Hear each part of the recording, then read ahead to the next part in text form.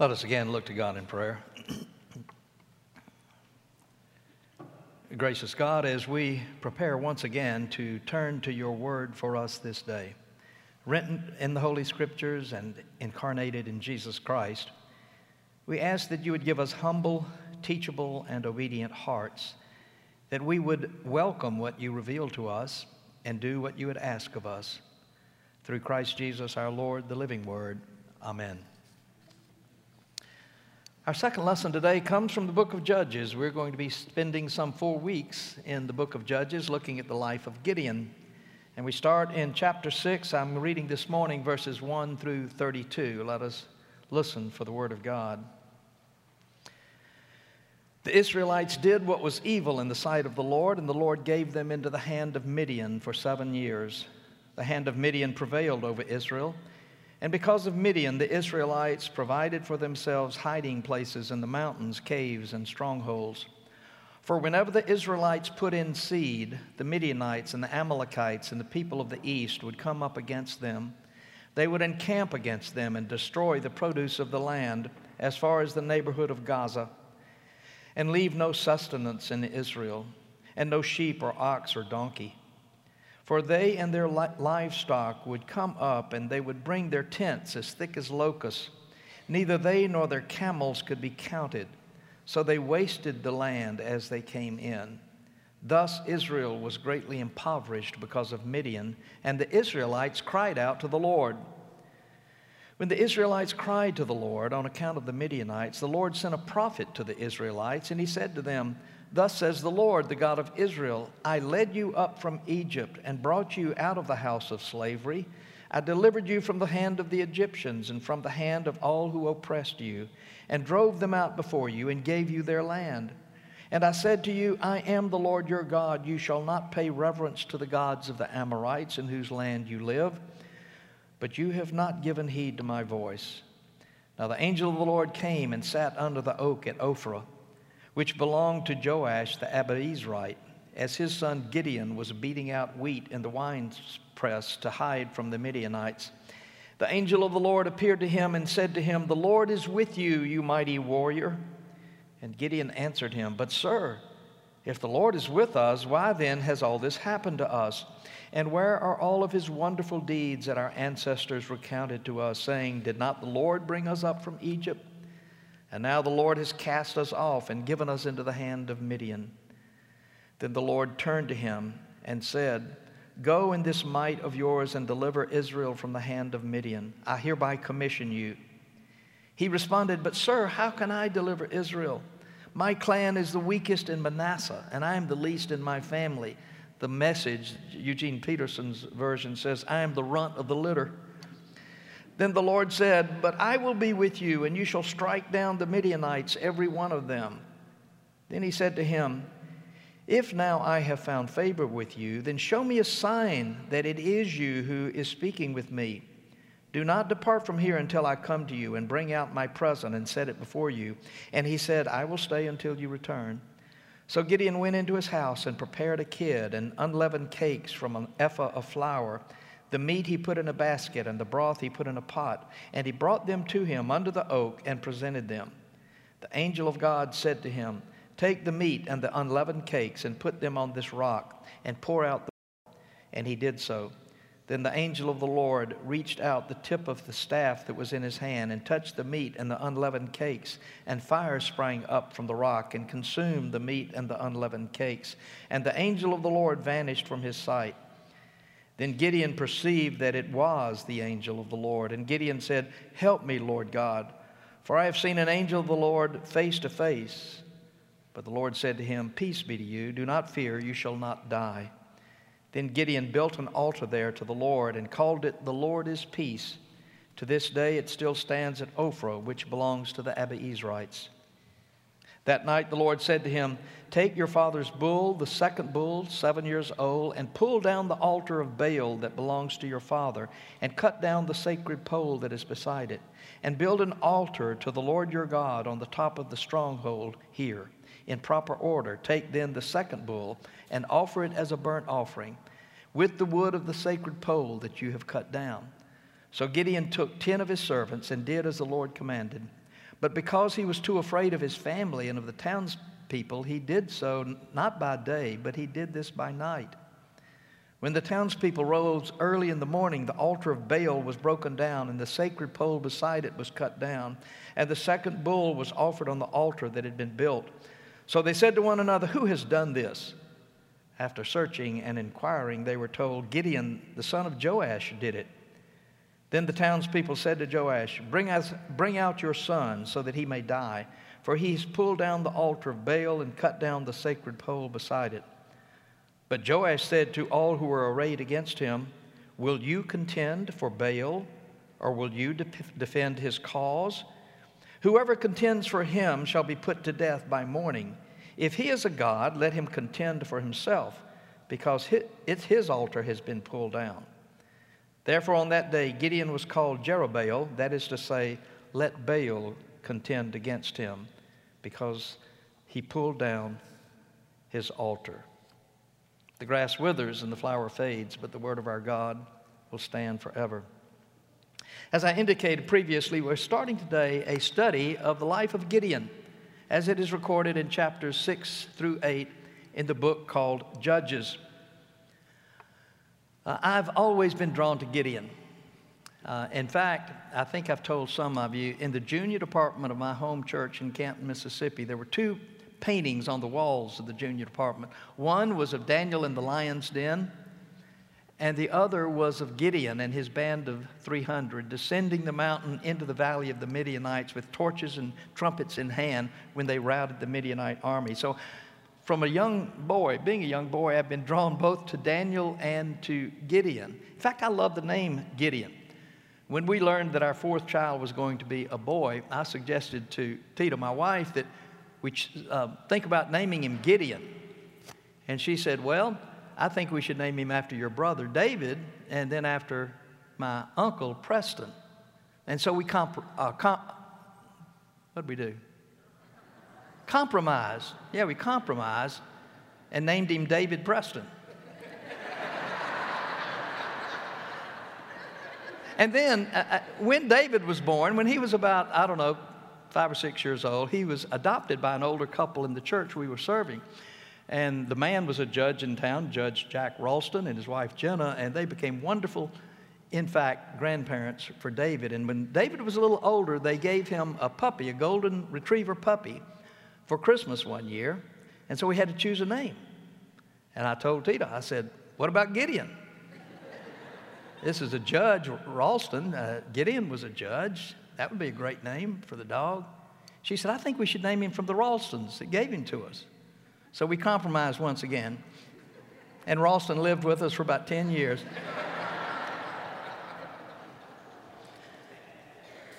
At any rate, just to be clear about judges in the Bible and judges in society, the judges in the Bible are different kind of judges than we are ordinarily accustomed to because they don't really serve judicial functions. They're more like military leaders, charismatic people that are raised up by God in a time of crisis, and they prove to be the people that deliver God's people from whatever the threat is at the time. In this particular instance, it's the Midianites. Now, these judges are strange characters.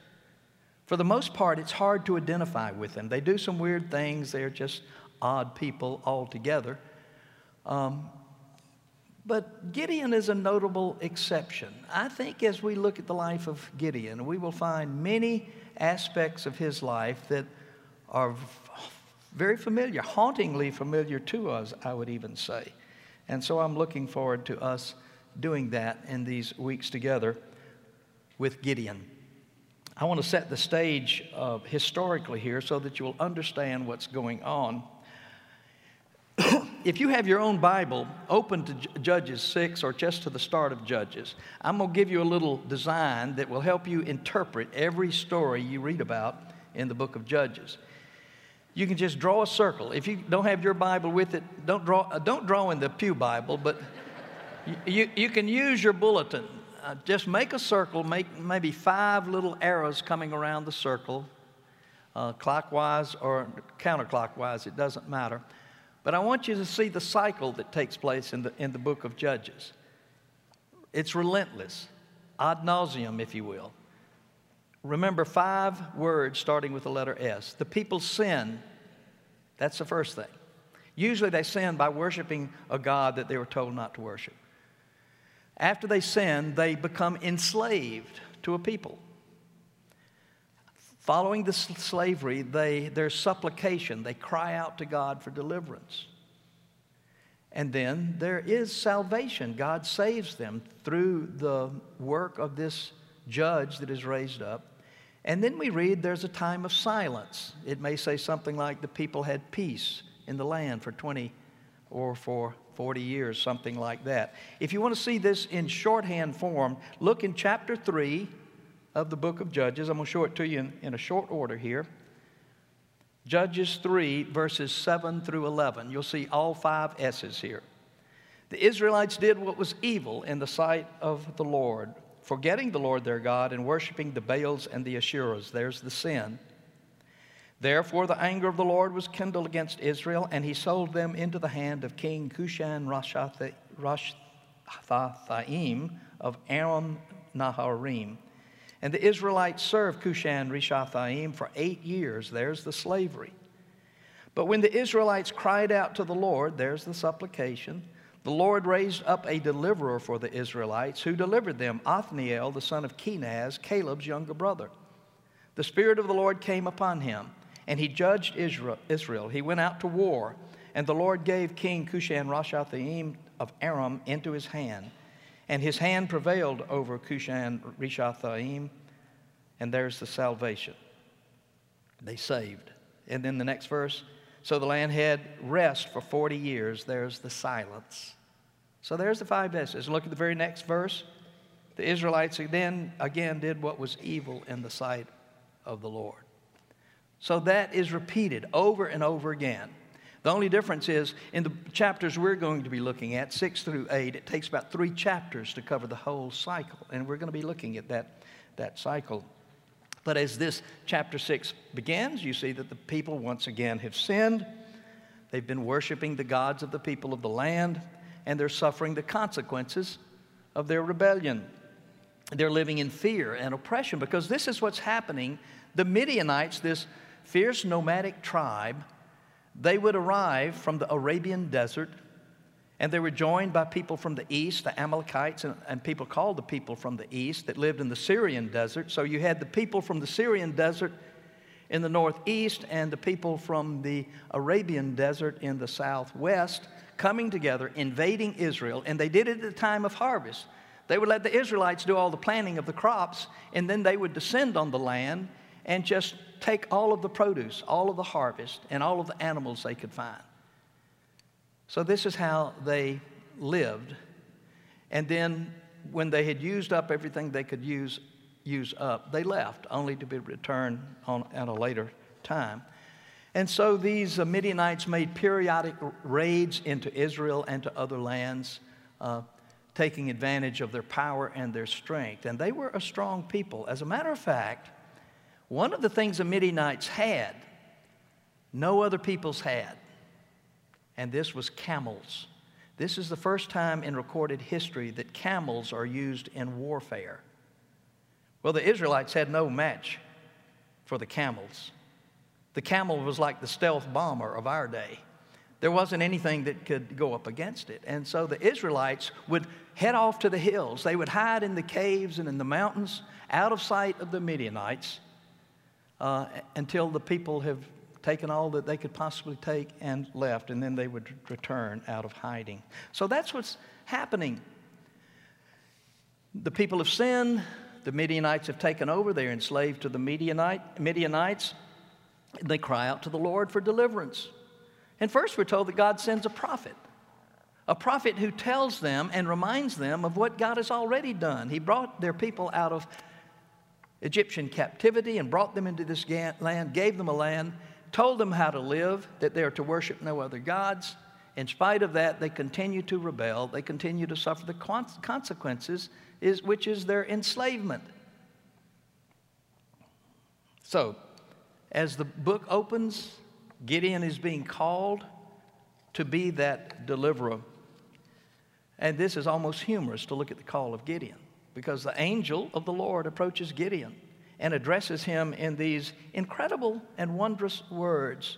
He says to him,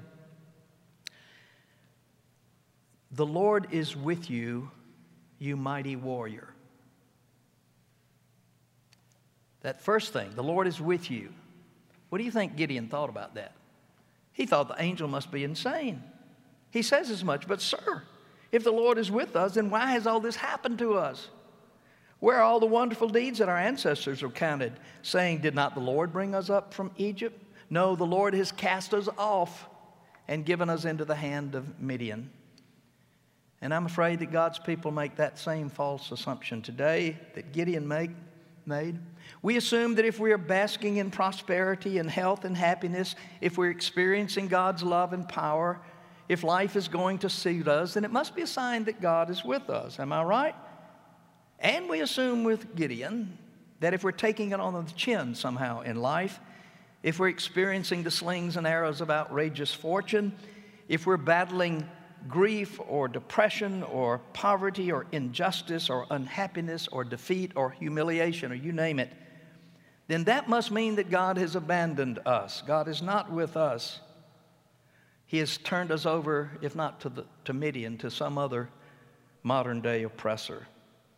And so we sit around in our misery and self-pity, feeling rejected by God, and endure the bondage and the humiliation that we brought on ourselves. We turn our backs on God, do the very things God tells us not to do, and then we assume that God can't possibly be with us because of all the evil we're having to endure. I've mentioned the bumper sticker before that says, if God seems far away, guess who moved? Okay? We assume that God must have abandoned us if we're going through these difficult moments of life. Some of you may be listening to me this morning, and if you had the gumption of Gideon, you might like to challenge God as well. You might cry out in anger or in cynicism, Lord, you're not with me. Where are you when I'm going through this? My creditors are at my heels. My marriage is coming apart. I've lost my job or my friends. My kids are driving me crazy. My health is compromised in some way. You can't possibly care since I'm going through all of this. And there are countless experiences and instances in life that will, if we let them, distort our vision and blind us to the very presence of God among us. Obviously, Gideon was thinking God's presence meant happiness, success, prosperity, and all of that. The prosperity gospel didn't begin in this country, in our century. It goes back a long way, a long, long way. A wiser Gideon later is going to come to realize the absurdity of this, and he will realize, as others have, that sometimes the stars shine brightest on the darkest nights, and God is never nearer than when we are struggling in some way. Israel's darkest night may have come upon them. Her enemies had swept over her like a flood. Her grain fields had been wasted. Her fig trees robbed, her vines and olives stripped bare, her harvest destroyed, and her children are living like refugees, fugitives in their own land. But God had not forsaken them. No, they had forsaken God, and they were living with the consequences of their decisions. And it's into this situation, this desperate situation, that the messenger of God steps in and tells Gideon, the Lord is with you. That was the first message. The second message, he addresses him as a mighty warrior. Well, if it seemed ludicrous that God was with him in all this despair and difficulty, how much crazier might it have seemed to Gideon to be addressed as a mighty warrior? He may think the angel is mocking him. He may be thinking, here I am hiding out from our enemies, scrounging around to get enough wheat to feed my starving family, hiding like a common criminal, foraging like a rat for my family. Call me a forsaken coward, but don't dare call me a mighty warrior. Who are you kidding here? To be sure, Gideon does not see himself as a mighty warrior, does he? A few verses later, as he seeks to avoid his call, he will confess that he comes from the smallest clan in Israel. He comes from the weakest family in the whole clan, and as Eugene Peterson says, he's the run of the litter. Why in the world would he be God's mighty warrior? Who am I to deliver Israel?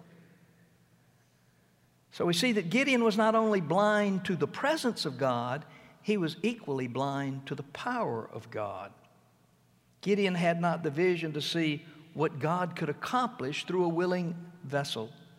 Because when Gideon looked in the mirror, all that he saw was the man he had been. But when God looked at Gideon, he saw the potential there. He saw what Gideon might yet become by his grace.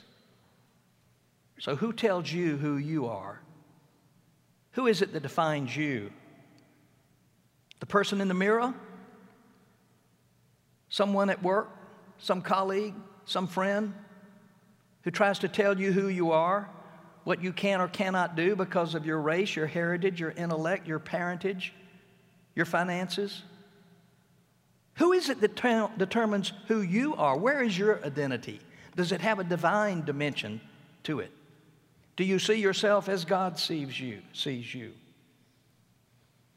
So many people today are swabbing their cheeks and sending off $99 to Ancestry.com or 23andMe or one of those organizations. When you get the results, is that going to define who you are? You have 23% Scotch-Irish heritage. Does that determine who you are? No.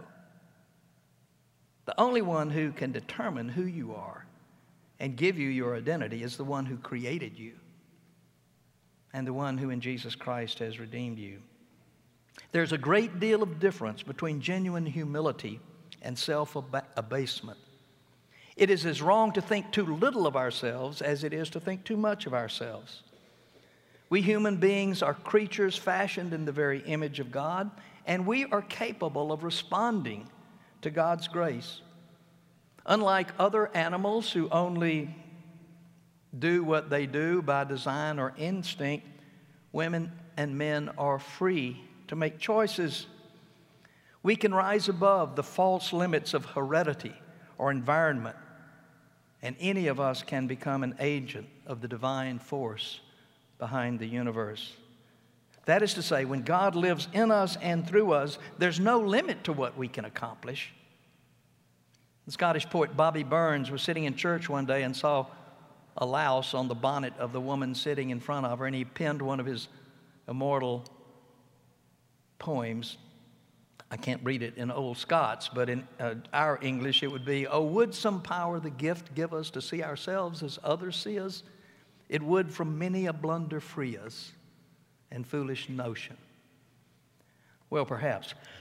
Maybe if we could see ourselves as others see us, then we would be spared the risk of thinking too highly of ourselves. But on the other hand, if we could see ourselves in terms of how God sees us, it would keep us from thinking too little of ourselves and missing out on all that God could accomplish through us as individuals, through us as a congregation in this community. God saw Gideon as a mighty warrior, and when Gideon came to accept God's estimate of who he was, he became what the angel declared. He went forth in the strength of the Lord. He took an axe in hand, and he chopped down the Baal and the Asherah pole, and he almost dared anyone to do anything about it. The source of his strength was the knowledge that God was with him and was using him. Not, as we're going to see in coming weeks, not because Gideon felt that. Gideon still has many questions for God, but simply because God declared that he was with him. Friend, what is God calling you to be or to do as an individual? How does God see you? Does he see you working in that garden? Serving at Hot Dish and Hope? Singing in the choir? Teaching Sunday school? Working for community improvement in a lot of areas, in housing, in justice, education? What is God calling you to be or to do? We're tempted to think that God couldn't possibly use us. I don't have any skills. I don't have any talents. There's nothing I can do. If you ever think like that, then open again to the 6th chapter of Judges, because there you will find a man who's called to be a mighty warrior to save his people, that had no experience as a soldier, no personal trait that would distinguish him from anyone else, but a man who simply came to believe that this was the will of God for him and that God would be with him to accomplish what God needed to do through him. So my word for you this morning and for us is this: the Lord is with you, you mighty warrior. Let us pray. Gracious God, give us the grace to see ourselves as you see us and to become the people and the church that we are capable of being by your grace. So indwell us by your presence and your power, that we shall be a light to the nations and a joy to our Redeemer, in whose name we pray. Amen.